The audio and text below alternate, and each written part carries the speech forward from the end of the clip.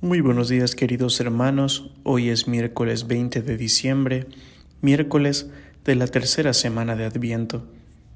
Y el Evangelio del día de hoy está tomado de San Lucas capítulo 1, versículos del 26 al 38. En el sexto mes, el ángel Gabriel fue enviado por Dios a una ciudad de Galilea llamada Nazaret, a una virgen desposada con un hombre llamado José, de la casa de David. El nombre de la Virgen era María. El ángel, entrando en su presencia, dijo: «Alégrate, llena de gracia, el Señor está contigo».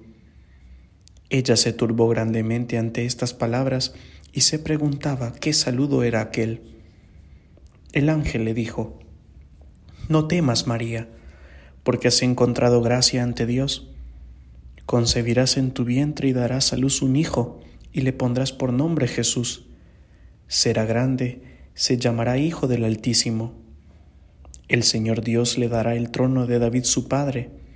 Reinará sobre la casa de Jacob para siempre, y su reino no tendrá fin». Y María dijo al ángel: «¿Cómo será esto? Pues no conozco varón».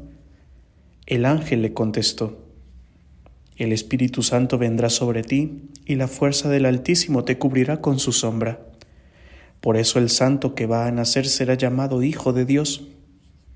También tu pariente Isabel ha concebido un hijo en la vejez, y ya está de 6 meses la que llamaban estéril, porque para Dios no hay nada imposible».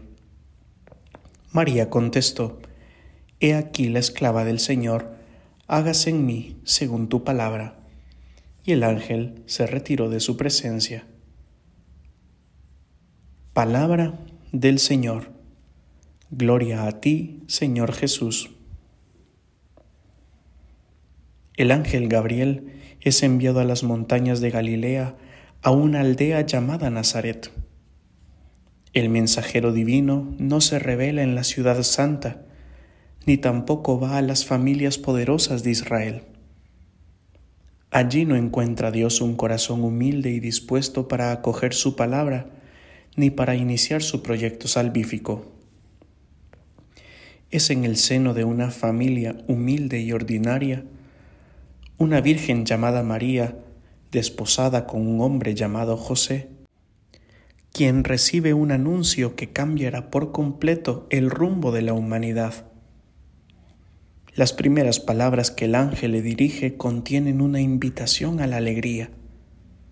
Y es que a Dios no se le puede recibir de cualquier manera. Nadie puede llenarse de la gracia si no se abre a la alegría. Esta alegría no es una alegría pasajera, como la que dan los placeres o las seguridades humanas. Tampoco es una alegría esquizofrénica, como aquel que niega los sufrimientos y asperezas de la vida. Ni mucho menos es una alegría fingida, como la que inundan las redes sociales y los perfiles de no pocas personas.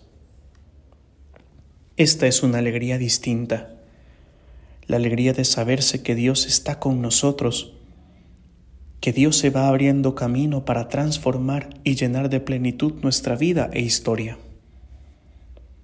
Ya no podemos sentir a Dios como alguien indiferente a nuestros dramas, ni como un verdugo que señala con el dedo nuestros pecados y miserias. Dios con su amor vence el temor y despierta en nuestro ser algo nuevo y distinto.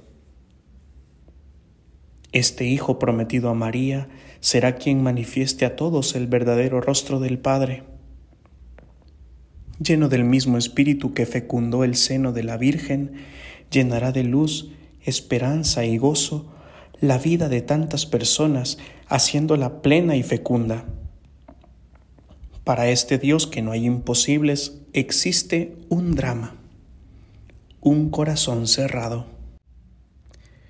Que este Salvador que viene encuentre siempre en nosotros un corazón dispuesto a recibirle, a acogerlo, a dejarse salvar, consolar y transformar por su amor.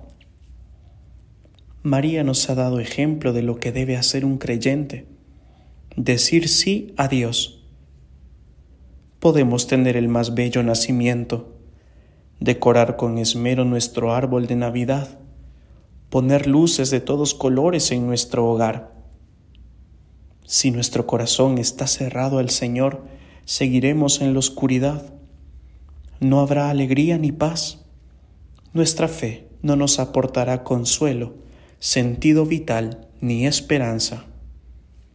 La luz quedará fuera de nosotros y no dentro, como lo desea el Señor.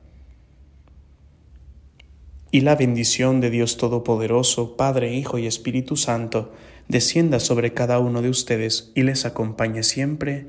Amén.